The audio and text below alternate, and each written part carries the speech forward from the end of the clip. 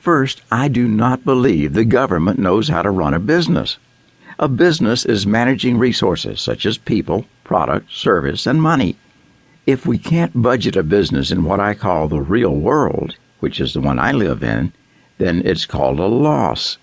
If we have too many years of losses, then the business must shut down.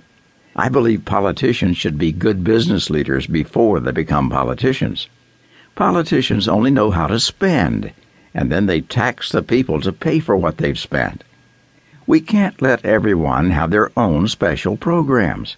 If a business doesn't have the money to purchase an item or service, then they go without it until they do have the money to purchase it. In the real world, I call that budgeting. Every time we turn around, the government is spending money that it does not have to spend. The worst part about the overspending is that it's spending money we don't have on items we don't need.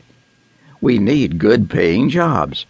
Let me explain one way to get these jobs. Get rid of the ridiculous lawsuits that these lawyers are making millions of dollars off of. Lawyers don't create wealth. They simply transfer it from one person or entity to another and collect a large 30% fee doing it. Small businesses create wealth and prosperity for this nation. Frivolous lawsuits stifle the innovation in this country. Another way to get good-paying jobs is to be an encourager of business growth. This is a global business world we live in today.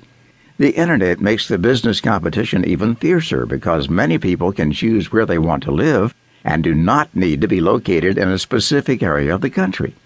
Small businesses create more jobs and impact the economy in a better way than any other type of infusion into the economy.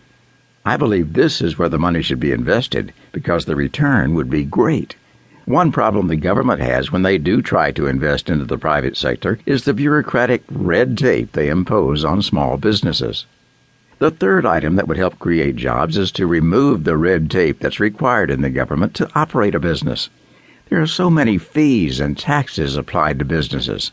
The businesses that can relocate will do so in a business-friendly environment. Some areas have great roadways, waterways, and railroads, but drive businesses away with the ridiculous fees and taxes. Some manufacturing is going overseas.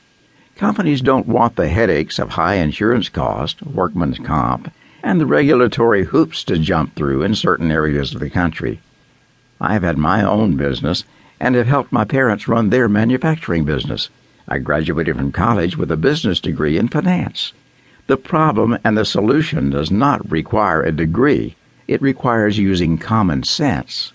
We, as the taxpayers, are having the wrong people try to govern us.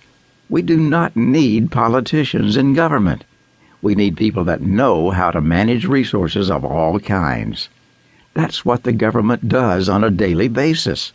The government was not created as a piggy bank. Some people, including the politicians, are looking at the government as their personal piggy bank. God never intended for the government to be a piggy bank. We're to look to God as our one true source. He created government to have some stability in this world. It is true, without governments in place, the world would be a very chaotic place to live. We have not placed resource managers in government. Instead, we have put people in there that will benefit us as an individual the most.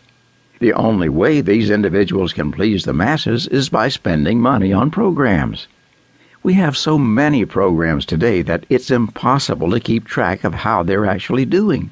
The government has no idea if the money they're overspending is even doing any good. I believe there's plenty of money in the government. It's just not being managed properly. Managing requires making tough decisions. If the individuals we have managing the resources can't make these decisions, then we have to remove them and replace them with good managers who can make these decisions.